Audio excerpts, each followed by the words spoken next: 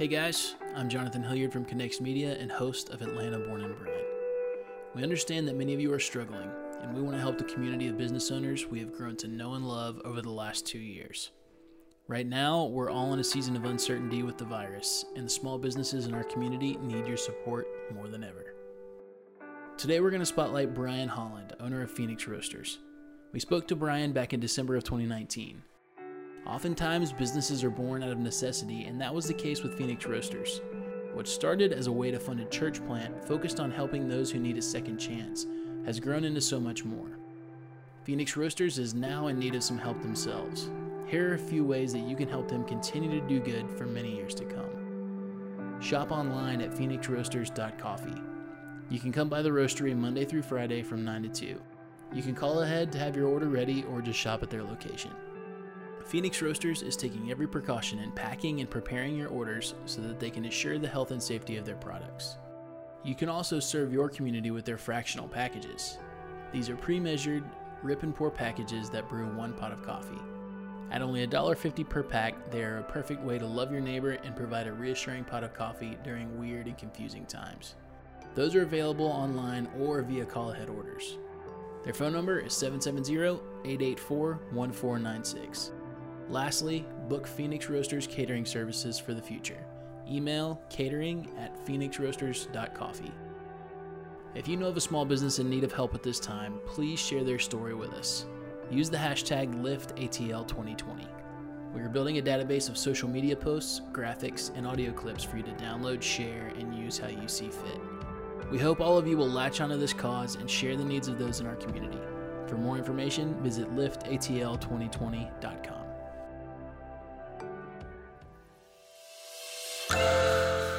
From Connects Media, this is Atlanta Born and Bred. I'm your host, Jonathan Hilliard.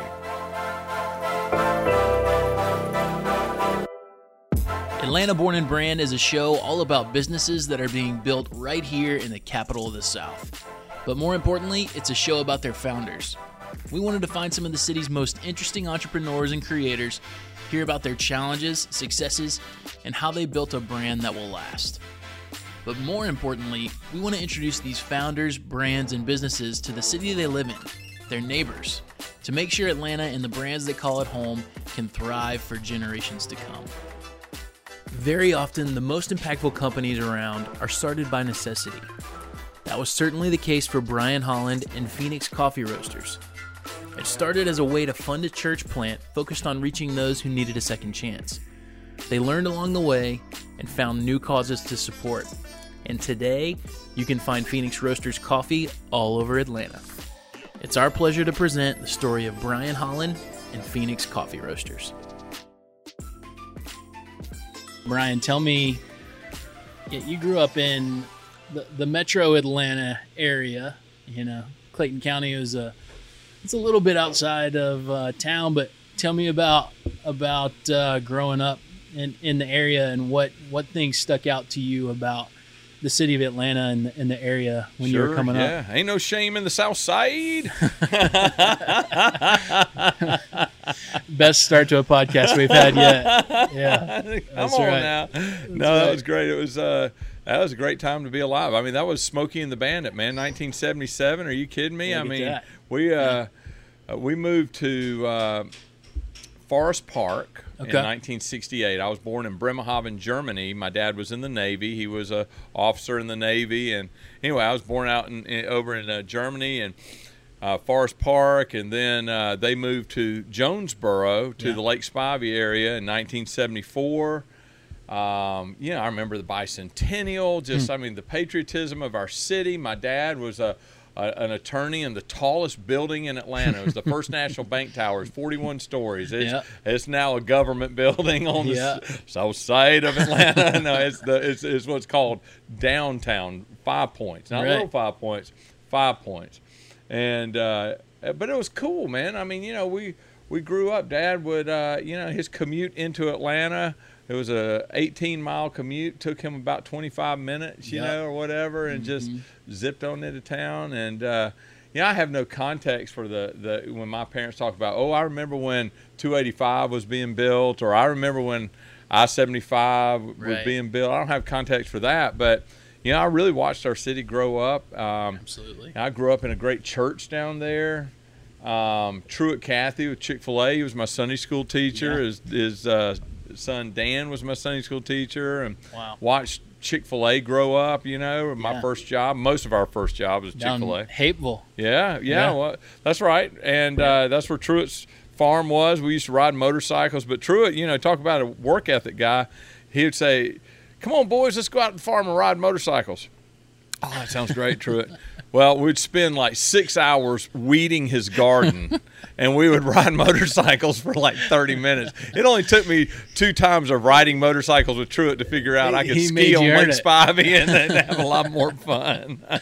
Hey, the man didn't get where he got to, off of That's the dang truth, just man. riding You motorcycles. got that right. He, one of our life principles, as a matter of fact, a lot of what we do at the Phoenix Community of Atlanta and Phoenix Roasters is based on the life principles of Truett Cathy and Dan and the family. Just incredible. It's been our desire to keep it in the family, not take out, sell off any parts of the company or go public or anything like that. So, but yeah, I'll tell you I know this isn't the Truett Cathy podcast, but here's a life principle that we go by.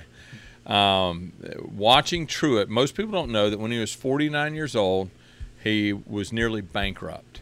Yeah, 8th grade education. He had just lost his brother, who was his business partner, in an airplane crash, and their second store, the Forest Park Dwarf House, had just burnt down. He was on the verge of financial ruin. And, of course, at 93 years old, he died a billionaire, right? And that number probably, would have doubled every 5 years over the, he was just unbelievable in wealth, but unbelievable in his influence. Here's the Truett Cathy life principle that I try to go by, and that is this. Here's the key to life, according to me watching Truett for 40-plus years. The key to life is to remain dependent on God when the need no longer exists. And what I mean by that is by all accounts, if you knew him, he was more desperate, and his desire for relationship with the Father and his intimacy with the Father was greater at the day he passed than the day he was almost bankrupt. You know, and so anybody can be. That's rich. And that's a lot easier said than done. Sure, right? is. And that is an example of somebody who, one of few examples that we have of somebody living that out. Really, quick story about Truett that I heard a couple weeks ago that you'll appreciate, and then we'll get on to more of your story. But we had Ashley Weiser, the great granddaughter of Frank Gordy, the founder of the Varsity, on the podcast. Come on. She told a story about both men were kind of, early on in their journeys of business. The Varsity had been around for maybe a decade longer than Chick-fil-A, but the two men were friends. Right. And Truett comes into Frank's office at the Varsity and says, "I've got this great product. It's a chicken sandwich, and I'm interested to know if you'll sell it in your store." And Frank looked at him and he said, "No, Truett, my thing is burgers and fries. I don't think we need to do that, but you need to take that and you need to go and do your own thing with that, and own that, and don't sell it to anybody else. You do your own thing." How about that? So, the what ifs that that's that right. conversation Isn't that brings the truth? up. Yeah, But- that's an interesting thought, because I Yeah. thought you were going to tell me that they used to sell it at the Varsity, and maybe it's because the colors are all similar, but Right. in my mind somewhere I thought you could get a Chick-fil-A sandwich at the Varsity. I do know this for sure, though. Down on Highway 54 in Jonesboro, across from the old Civil War Hospital, Yeah. there's a restaurant called Butch's. Okay. Now, if it was Friday night, it was Boucher. But Butch's, right? Butch's, you could get sweet potato souffle year round at Butch's. Okay, it's a meat and three, and but it was you could get Chick-fil-A. They had the license Yeah. to make it at Butch's. How about that? Isn't that crazy? That's That weird. is. I thought about that for the first Yeah. time the other day. But yeah, no, I mean, life lessons. You're right. Yeah. I think Jonathan, I'm convinced that Greg Sweat, our co-founder, and Jeff and I, Jeff Bagwell and I, our other co-founder, we talk about this all the time. If you boil down the two things that you could pass on to your children of great value that would serve them well, one is your faith, and one is a strong work ethic. If you pass those two things down, and you can look at Truett and how he passed that down to his children, and Trudy being a missionary, and Bubba and Dan now running the company. Yeah.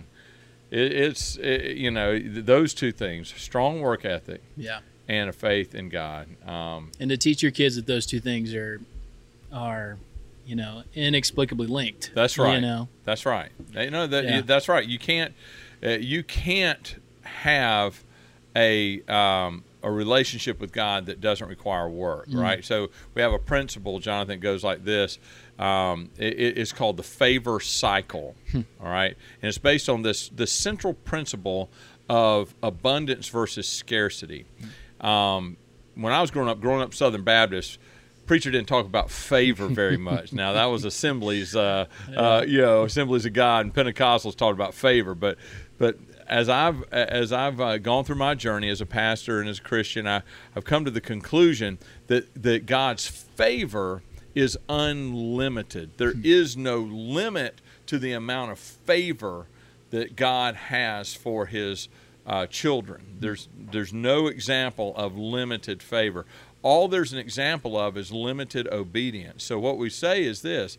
So it's like the Niagara Falls. Can you imagine us taking one of those boats over to the Niagara Falls, and there was all these buckets of different varying sizes, maybe a cup, or maybe a sewing thimble, or maybe a mug, maybe a Home Depot bucket, maybe one of those plastic swimming pools, and the guy says, look, there's no limit to the Niagara Falls, and you're welcome to pick a vessel, a bucket or something to carry away as much Niagara Falls as you're willing to carry. Yeah.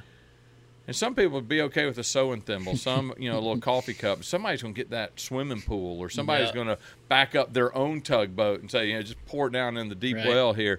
And so what we've come to realize is our capacity to experience God's unlimited favor is determined by our willingness to be obedient. So it has a direct correlation, and so that's really our whole story here at the Phoenix Community of Atlanta and Phoenix Roasters is sort of the story of saying yes to God. And I tell these guys all the time, look, I have done everything that we do here. Well, I don't know, Jeff, if I do what Jeff does, and that's the finances, but they keep me away from that. But I mean, I've done everything when it comes to producing the coffee, picking the coffee, roasting the coffee, nitrogenating the coffee. I mean, basically, I tell people I've got the spiritual gift of instigation. I get things started, right? Like I can get things started.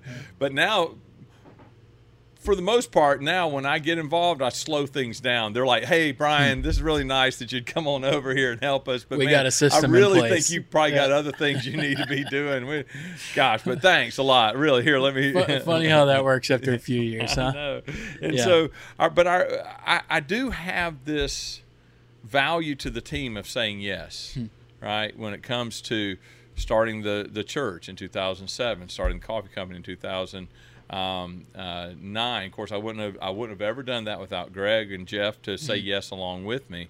But these ideas, these God thoughts come to mind, and nitrogenation, which Jeff has laughed at that word for years and years. Nitrogenation. He says that's not a real word. It is now. It is now. It is now.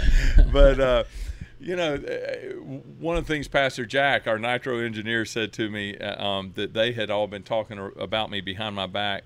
They said, we really didn't think that was going to work. And it worked. So I guess I have this willingness to say yes, but what I've come to realize is that our number one life principle here at Phoenix Community of Atlanta, Phoenix Roasters, is life is about relationships.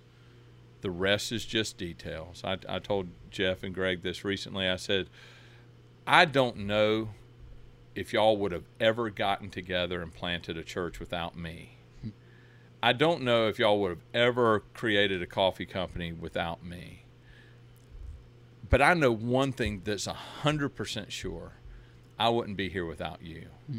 In other words, without friends to come alongside you and stand up in those dark, dark days in 2008 to 2013 when we were sharing one salary. Even today, we're making less than we did as youth pastors back in the 1990s. I mean, the kind of commitment that our wives have put in, the kind of commitment and our children and sacrifice our children have put in.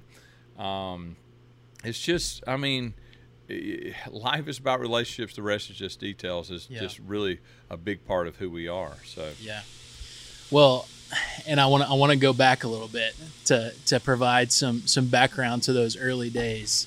So obviously, coffee roaster was not your first profession. Tell me the conversations and give me a little bit of the background and the character development of what led in those years. What was it? The pre 2005, 2006, 2007 to lead you guys, first of all, to come together and then ultimately to start the roastery. Well, again, principle number one, life's about relationships. The rest is just details. I met Jeff in seminary. He and his wife were classmates of mine, and that sounds like a very small fraternity. Jeff and Kelly had only a few classmates in the 18 months they were in seminary. But since I was in seminary for the entire decade of the 90s, I had a lot of classmates. So Jeff and his wife Kelly were classmates of mine in the early 90s, and I had great, I really was in seminary for almost 10 years. And so, but that's how we met. We met because of a common friend. Greg and I met because we were youth pastors in Gwinnett County together. I tell people I was the youth pastor at the First Baptist Church of Camelot right here in Gwinnett County, and King Arthur was my pastor. It was a dream. I mean, I had the best church, the best pastor, the best youth. I mean, it was just stunning how wonderful it was. Greg was on staff in another great church on the other side of the county, and our youth pastor groups used to, the youth pastors in our area used to get together regularly for prayer, and we would do Disciple Nows together and ski trips, and I mean, it was just really an amazing time to be in ministry. And so when it came to starting the Phoenix community of Atlanta, our church, I started in 2007. The Lord called me out. I went to Greg and Jeff, and Greg was going through a really difficult time. His mother was very sick and eventually passed away. Jeff and Kelly, they decided that prayerfully that to come on and help us late in 2007. And Greg came on in spring of 2008, and we've been a three-headed monster ever since. I mean, it's been great. And the truth is, it's not easy, and we've had tense moments as in friends and partners, but their commitment to the kingdom, their commitment to the dream and the vision has just been amazing. When we started the church in 2007, I tell people money was growing on trees. We were reaching a demographic, intentionally reaching a demographic of broken and hurting and desperate addicted people, the Phoenix people. That's the name, the vision God gave me for who we were going to reach. We were going to intentionally target the kind of people that Jesus intentionally targeted. Problem with that is it's a very under-resourced crowd. Right. So in the early days of the church, we had a lot of funding from outside the church, from other churches even that are like, yeah, good on you, man. Y'all go do that. And we're, y'all have fun. We'll write you a check. We'll support that demographic by supporting you. And, and so that's what we did. But, which is needed. It is needed, right? Yeah. And, but by 2008, all those trees, those money trees had been cut down and burned up and used for firewood because the economy was just in peril. Yeah. And our vision for planting bigger churches with buildings and sort of the American Dream Church, it had just gotten away from us. We were just surviving. And so really Samuel Chan, Dr. Samuel Chan, leadership guru and writer and author, he wrote a book called Bigger, Faster Leadership. And in that book, he says this one line sticks out to me. He says, most vision is born out of need. And my great-grandmother used to say, necessity is the mother of invention, right? So people say, well, did y'all, which came first, the chicken or the egg, the church or the coffee company? And definitely the church came first. And so it was our unwillingness to give up on the transformation that was happening in the lives of the people that we were sharing Christ with. Sure. And it just came to this place, like we kept saying, God, we can't afford to keep going. And God kept saying to us, well, tell another story about somebody's life who's been transformed. And so we just kept telling these stories, Jonathan, of all these lives that were being transformed. And so we said, well, if it's your vision for us to keep going, we're going to have to find another way to fund it, because the offering plate and this outside funding has gone away. And so that's when we decided that God had given us permission, like Genesis 12 type permission, where he told Abraham to get up and go to the land he would show him. That very specific, that's quote, specific, unquote, vision. We said, Lord, do we have permission to start a business? Yes. So we didn't know what kind of business, but we all like coffee. Well, Jeff has learned to like coffee, but we like hanging out and drinking coffee and that kind of culture of the social interaction.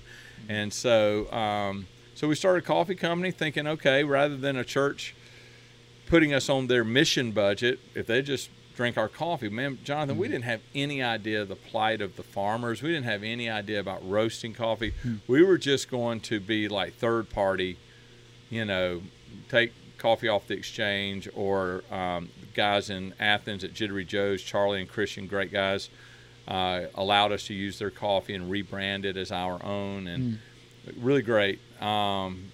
And we didn't have any idea that we'd be doing what we're doing around the world, planting nearly 100 churches worldwide, using coffee to pay for it, funding mission, Latino missionaries going all over the world, funding church planting in some of the darkest places in the world. Had no idea about that. We just said yes to what we heard, and that gave God permission to take responsibility for the exponential multiplication of the consequences of our obedience. In other words, we got to experience more favor because we were willing to be obedient. You brought a bigger cup to the Niagara Falls. Exactly right. We brought a bigger cup, and we didn't even know it. Yeah. We just kept saying yes, because we got to that place where many days we would sit around and just kind of stare at the floor, especially around payday, when we would split up what was left over. And that's really what it was, pay the bills and split what's left. And truth is, they got less than me, because if they had to quit, somebody, this was the dream that God gave me.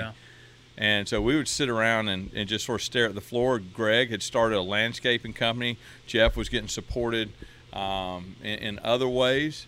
And all of our wives were working full time and carrying the insurance. And man, I got to tell you, if at any time, Jonathan, in any given day, one of them, either one, had said, I'm out, I don't think I could have survived. But they just kept showing up, which is another principle of ours. If you want to see God work in your life, keep showing up. Just keep showing up, keep showing up, keep showing up, keep saying yes. And so that's, and then the coffee company was born. And then we were introduced to the idea that Jesus-loving indigenous farmers are getting taken advantage of in the worst ways with slave labor wages. And we're like, well, how could we change that? And we had a mission-minded friend of ours who was all over Central America. He says, well, what if y'all went straight to the farmer and started buying coffee directly from them? He said he helped us understand the global economics that we, again, as youth pastors, old youth pastors that have turned church planters, we had no idea about global economics. We all probably just skated by in that class in college. Give me the 30,000-foot view of what you were saying, though, of you didn't understand how it worked everywhere else and how those farmers were being taken advantage of. We're pretty insulated in America, wouldn't you say? No doubt. Yeah, pretty insulated. No so when you go and we listen to marketing, here's an example. One of the businesses that we started looking at before coffee was biofuel. Now, when I say we, I mean me, because I drive a diesel. And so I'm looking at biofuel because of Chick-fil-A, because of Truett Cathy. I got a meeting with Dan and said, look, what would it look like if I collected all your peanut oil and refined it and made it into biofuel as a revenue stream? My idea was really to use it as a revenue stream, but to open coffee shops with like a biofuel pump out front, kind of like a gas station coffee shop. And I had this idea in my head, and literally I was 2 weeks late on getting that account. Now, what would have it looked like if Phoenix community biofuel company. But my family was going to Europe in 2008. It's kind of a once-in-a-lifetime thing with my parents. And I toured the algae farms where they were squeezing algae into biofuel. Now, that was 2008. That was 11 years ago. Yeah. Well, guess what's on TV right now? Exxon is out there doing biofuel with algae oil. I'm going, I'm not that smart, man. I mean, like, I was doing that. I was talking about that in 2008, right? Yeah.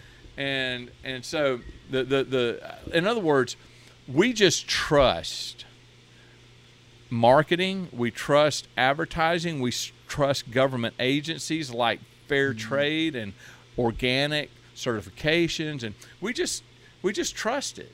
Yeah. Like, okay, but what we found out is that the fair trade, everything has layers. Anything that has layers has corruption.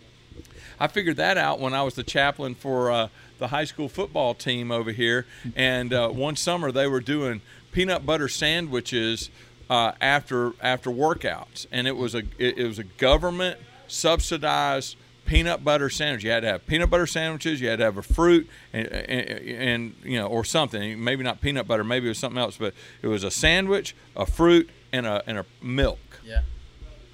And I was on the board of the football team, and a dude was like scamming money on peanut butter sandwiches. Like, he was inflating the number of sandwiches he said he was delivering. I mean, when there's layers, there's corruption. Yeah. And that's how it is with fair trade. There's layers. I mean, yes, it started out as a good deal. Like, some guys from New York in alligator skin shoes went out onto a farm somewhere in Central America and goes, oh, this is terrible. We need to do better. And so what they did was created layers to do better. But they weren't going to get their alligator skin shoes dirty again. Right. So these layers started getting corrupt. Now, coffee next to oil is the highest traded commodity on the commodities market. In other words, second only to oil. Yeah. Coffee gets traded and goes through more hands and more transactions before consumed than anything other than oil. Yeah. Well, what that means is there's 8 layers of corruption available. Not always, but here's what happens is that this is from our farmers. We're not saying this. We didn't get into this to know this, but our farmers say unmarked vans come in, pay them the lowest price. Then they sell to an unmarked van who sells to an unmarked van who sells to a name brand for fair trade. At a markup Fourth at each purchase level. or fifth purchase is fair trade. But here's what our farmers tell us that everybody knows down there. That logo on that van that pays fair trade also owns all the vans. Like, owns it from the beginning. So the actual one that says they're paying fair trade is actually the first one. And so what we do is we cut out those 7 transactions where all that corruption can take place, and we go directly to the farmer. That's when you look around the warehouse and see all this coffee. Yeah. Very rarely will you go anywhere that has this much coffee on hand, and we're little, but we just happen to buy as much as we can possibly leverage, so that everything that comes out of our roastery has a kingdom purpose. Sure. Yeah. And so the margin's going directly back to the farmer and not to the 7 middlemen. Yeah, 10 times more than fair trade direct to the farmer. And when I say 10 times more than fair trade, I don't mean what's the price in the Bloomberg report. I'm talking about the price that the farmer actually gets. Yeah. And we're paying, we're paying so much per pound that we have no worry about sustainability with our farmers. They're not going to sell to anybody else. Why? Because right now, especially coffee is in a crisis. Brazil has flooded the specialty market with coffee so much so that coffee farmers are abandoning their crops. Yeah. Why? Because they can't afford those nickels. And so our farmers, even though a few years ago they were looking at us going, the market's getting close to the price you're paying us. Like, they were starting to look over the fence at some other people. Yeah. And we're like, yeah, but they won't be paying that when the market goes down. Right.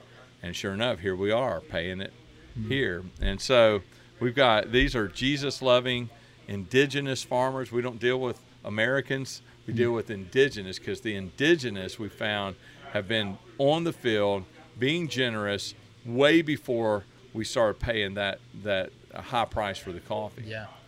So you said you knew none of this going in. Well, as you get into the business and you decide, okay, coffee's what we're going to do, you start learning all these things. And here 10 years later, you have a very clear culture and goal with this company that you originally created to, fund this church plant. Talk about the mission and the goal of Phoenix Roasters now in 2019 and how that's evolved from when you first opened day one. Again, Jeff and Greg and I have had this dream of planting multiple churches. Once we got out of that mindset that we were going to buy land, build a building, have a giant church, and got into the mindset that New Testament church doesn't have to have walls. It just has to have people, right? I mean, since we were a kid, we made that little thing with our hands. We said, here's the church and here's the steeple. When you look inside, here's the people. That's the church. Yeah. The people are the church. And so we began, again, necessity breeds vision, and necessity is where, a lot of times where vision starts. And so for us, we came to the realization, because we couldn't afford buildings. Well, there's a lot of places that are closed on Sunday. Yeah. And a lot of times Christians own those places. It's like, So so we call it church on the cheap, right? Now we have a coffee company. Well, we can barter coffee for space on Sunday morning and Wednesday night, and like Stillfire Brewing in Suwanee, Georgia, brand spanking new beer brewing place, awesome beer, awesome people. And guess what? We got church there on Sunday. we installed about $10,000 worth of coffee equipment there. Yeah. They, so here we go. We got church on Sunday. They got coffee during the week. Yeah. It's good. It's a win-win. Yeah. Yeah. So you get into the business and things start happening. Tell me about the early days of the roastery.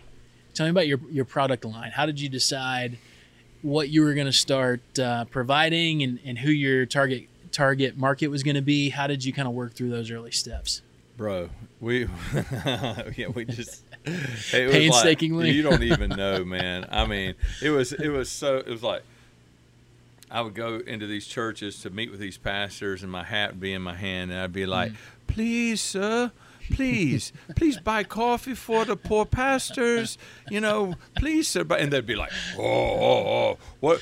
Well, who else is using your coffee? And I'd be like, "Sir, we need you to be the first to use our coffee," and they'd be like, "Oh, be gone with you," and we'd be, it was embarrassing, and it was humiliating, and sadly, some of those churches have closed, and probably not related. But if so, I don't know. But no, I'm just kidding. But it was anybody.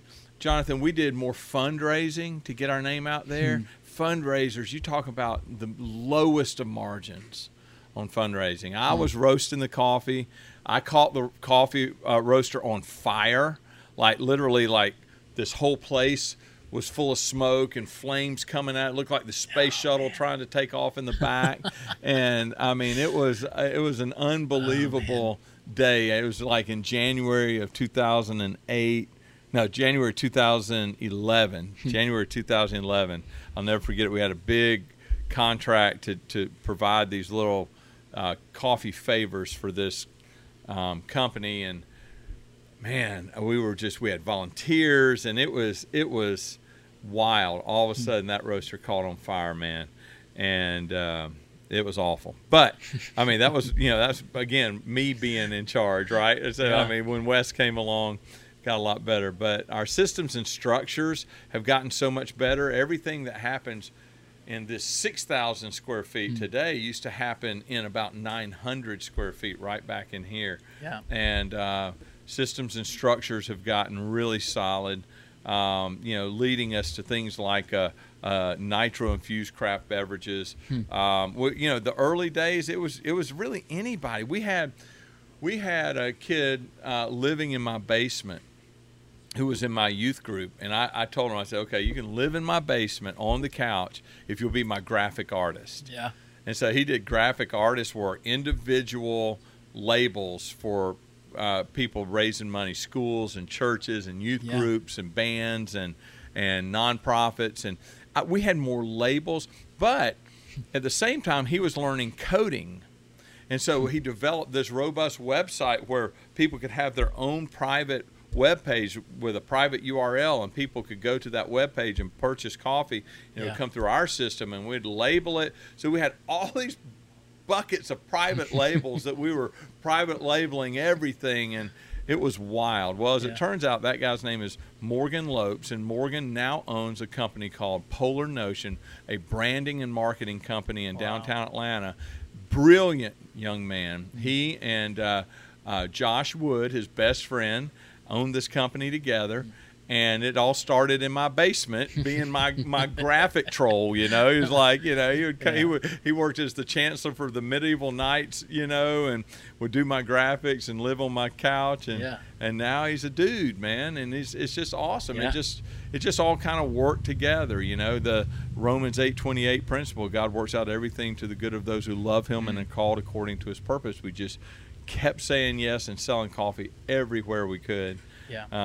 You know, so the nitro infused craft beverage, Starbucks just put a report out last quarter saying that their 7% growth last quarter is directly attributed to nitro. And so here we have a patent on the system that has the creamiest, thickest nitro head that we put on everything. You know, so we've got restaurants, bars, coffee shops, churches, you know, using our nitro. So that's cool. And that you just kind of stole my next question, was just talk a little bit about your product line now, and kind of who your main clientele that you're selling to now is, and kind of what you're using. How do you leverage those relationships with your customers now to kind of advance the mission of what Phoenix is trying to do? Well, that's a great segue. We leaving in December with a group of corporate executives to go down to the farms. And this is not a church group, and it's going to be amazing to go down there. And they heard about us. They just like flipping out, you know, like, what do y'all do? You pay what? And so they got so intrigued about it that they said, we want to go. And so I'm taking 8 of their CEO, their top sales guys down to the farm, and we're going to work on the farm. And it's going to be really interesting. So it's this idea that of this global change, this doing good. We say, with millions of under-resourced families caught in a cycle of poverty, we provide dignified hope and relief through the sale of excellent coffee. And that's what we do. Coffee is fueling this global cycle of relief. It is this catalyst. It is this fuel that is literally planting churches, paying farmers more. The trickle down of farmers getting paid more is that they're paying their migrant workers more. The trickle down of their migrant workers getting paid more is they don't have to pull their kids out of school in 2nd grade to come pick coffee. So now kids are going to school 4 to 6 grades longer. The trickle down of education and Jesus is that you begin to see systemic poverty changed. And we never got into planting churches in Atlanta to change systemic poverty in third world coffee growing cultures. But the consequences of saying yes to God and being obedient to what He's calling you to do is you give up permission of where this is leading, so that He can, you know, exponentially multiply the impact of your obedience, that favor cycle. Certainly. Talk to me about the brand in 2019, Phoenix Roasters, looking at a cup with the logo on now. Like, pretty sharp branding here, by the way. The basement troll created that logo. The basement troll. Morgan Lopes. Love it. CEO of Polar Notion, by the way. I say that only because that is the direct result. I mean, like basement troll. Our branding is just... By the way, he's a father with 2 beautiful daughters and a beautiful wife, Megan. I have to say that, but no, he's great. So you're right, though. The branding. What was the rest of the question? Just kind of. So that's kind of the front porch of your company at this point, is the brand. You know, that people that don't necessarily know the story yet, the brand's important, and we've talked to a lot of companies about that. So what is the first few things that you're saying in interaction with a potential new client, or, you know, a customer now at the at the key. Well, it's not the kiosk. What do you guys call the place in Alpharetta? Oh yeah. The at Faye's Family Center, at the Faye's Commons, at the coffee shop there in the Commons area. Right. So you have people interacting directly now with your brand, maybe for the first time. What are you hoping they kind of get from the brand? Have you ever bought a car and you're like, man, I know there's not, I don't ever see an orange Subaru on the road. And then you buy that car, and you're like, there's orange Subarus everywhere. Right? And you don't notice it till you have one. Same thing with the Phoenix. Have you ever noticed how many companies in Atlanta are named Phoenix? I haven't. You know why? Because you don't own a company named Phoenix. But in Atlanta specifically, the Phoenix Take a look at that logo down below you on that mic flag, though. I don't know if you can tell. Oh, it is. And there's a little element of that. Looks like a Phoenix. Yeah, a little something. You know, Phoenix and Atlanta are pretty. Well, do you know synonymous. Why? Yeah, the city was literally burned down. Yeah. So what's great is when for us, we look at the Bible, we see that Jesus was always walking towards people ready to rise from the ashes. And that was our city, right? Our city rose up. It's a better city because it got a lot of work to do, but it's better than it was. It's true. And so here in Gwinnett County, do you know what the Last Chance High School of Gwinnett County is called? I don't. Phoenix High School. Yeah. Isn't that great? Yeah. That people that got run out for drugs or pregnant or whatever, they end up getting one more shot at a high school called Phoenix High School. I love that. Second chance, last chance. That's who Jesus was always headed towards. And so when we started the church, I felt very strongly that God was telling me it's the Phoenix community, not the Phoenix Community Church, though we say that sometimes. It's the Phoenix community of Atlanta, and about to be the Phoenix community of Athens as we get ready to plant our 5th church, Phoenix community in Beaufort and Gainesville and Suwanee and Duluth. Yeah. We've got the Phoenix community online live every morning, Facebook Live under my profile, Brian T. Holland. It's the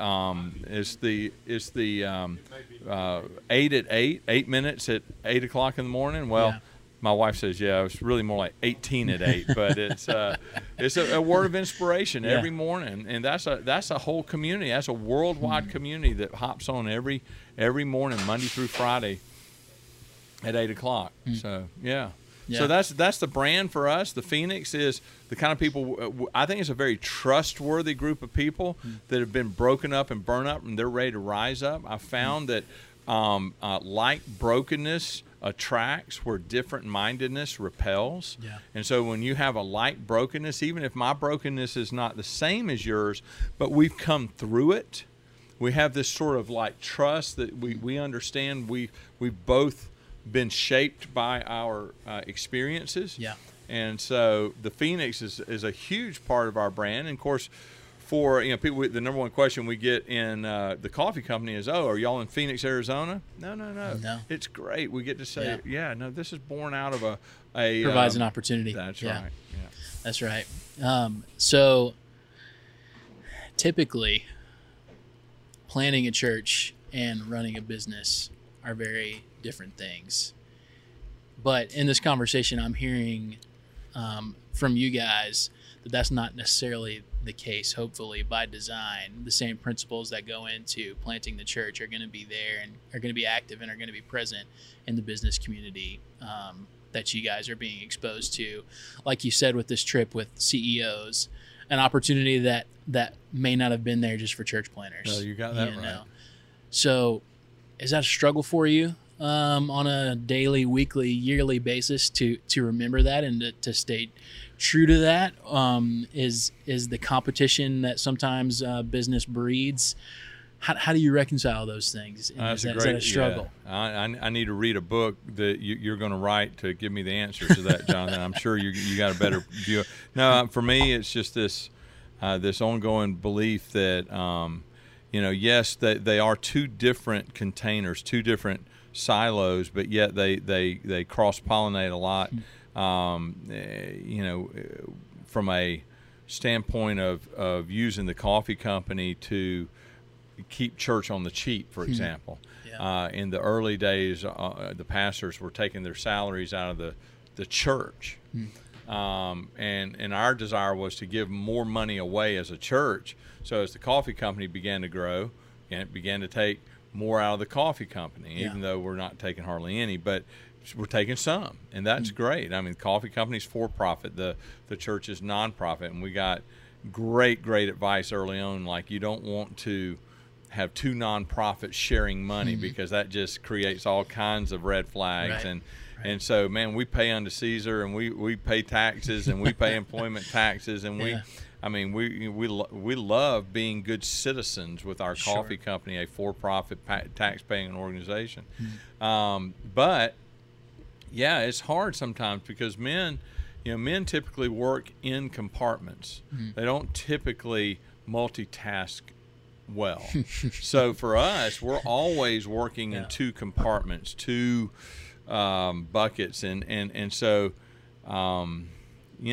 everybody in my church has my cell phone number. In today's world where pastors have their own security and bodyguards, I mean, anybody can call me at any time. At the same time, I may be across the world somewhere on a farm in Ethiopia, like I was this time last year, or in Guatemala or Honduras or Nicaragua, Panama, somewhere, and so never know where you're going to catch me, but most of the time, if I don't answer, I'll get back to you. Yeah. And so those are interesting things. We support the Atlanta mission to end homelessness here in Atlanta. We are super active. I go down every Tuesday and work with a group of committed businessmen in our city to teach discipleship to men who've just walked off the street that slept in under a bridge last night. Yeah. And that is an incredible privilege I have. It is a shared ministry. It's a brotherhood. If I was doing it by myself, I don't know that I would, but I got invited by a great friend to come down there and been doing that on Tuesdays for the last 10 years. From that, however, I've got like 3 of my board members are actually leaders that help us teach on Tuesday mornings, and what a privilege it is to walk that kind of ministry together. I think it is definitely not easy to be able to be CEO of one, lead pastor of the other all the time. And luckily for me, my mind works like a lotto ball machine. I tell people, I say, look, all the information's in there bouncing around now. You really don't ever really know what ping pong ball is going to. So when it pops out, you better deal with it, because if it goes back in, you don't know when it's going to roll back out. So unfortunately, ping pong balls are always being added to the mix. So there's a lot going on. Tell us, our audience here in the city of Atlanta, how can they touch, feel, experience Phoenix Roasters? Where can we find you?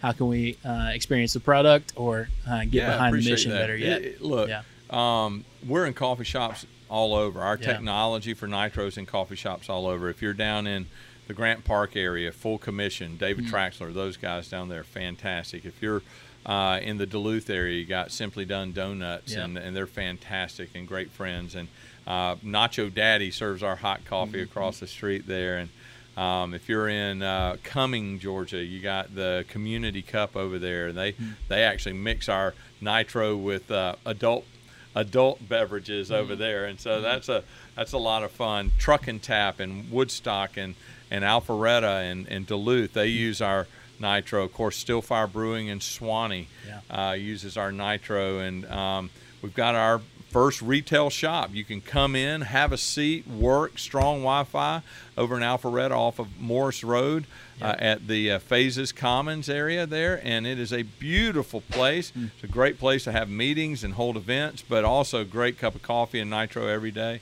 So, our fall flavors like baked cinnamon apple tastes like a apple pie, or it tastes our maple brown sugar vanilla chai, or sweet maple chai is what it's called. But you can get it, and of course online, PhoenixRoasters.coffee, free shipping anywhere in the country. We ship coffee all over the country in every state, and including Hawaii. And so you can PhoenixRoasters.coffee, go online, and you can get it to you in no time. I ask everybody a question, and I can't leave without asking you this one. 10 years down the line, what does Phoenix Roasters look like? What are your goals? What are your dreams for what the future holds? Sure. No, I appreciate that.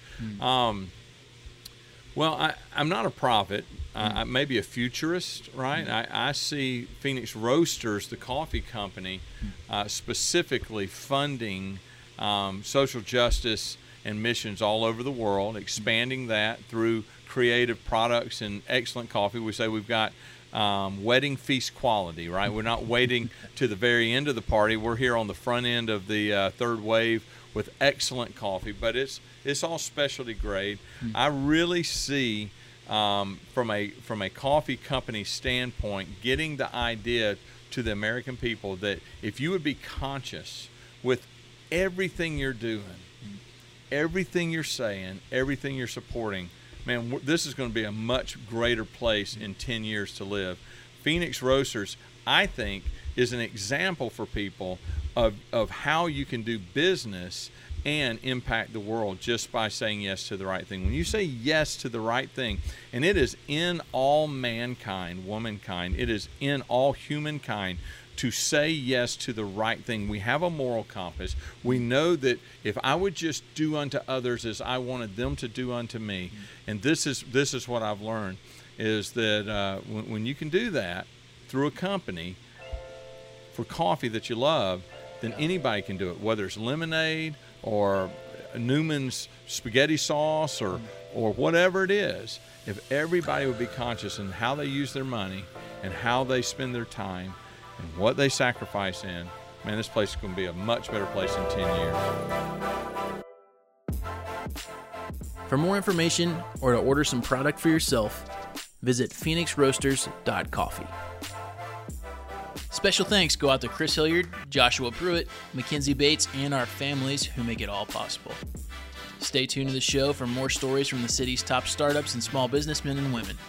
You can do that by subscribing in Apple Podcasts or wherever else you happen to be listening. If you like the show, we'd really appreciate a review and a rating. And of course, share it with your friends. Keep up with the show on social media. We're ATL Born Brand on Instagram and Twitter. And you can also like our Atlanta Born and Brand Facebook page. Finally, you can find all the previous episodes of the show on our website, atlborn.com. For Atlanta Born and Brand and Connects Media, I'm Jonathan Hilliard. Thanks for listening, and I'll see you all soon.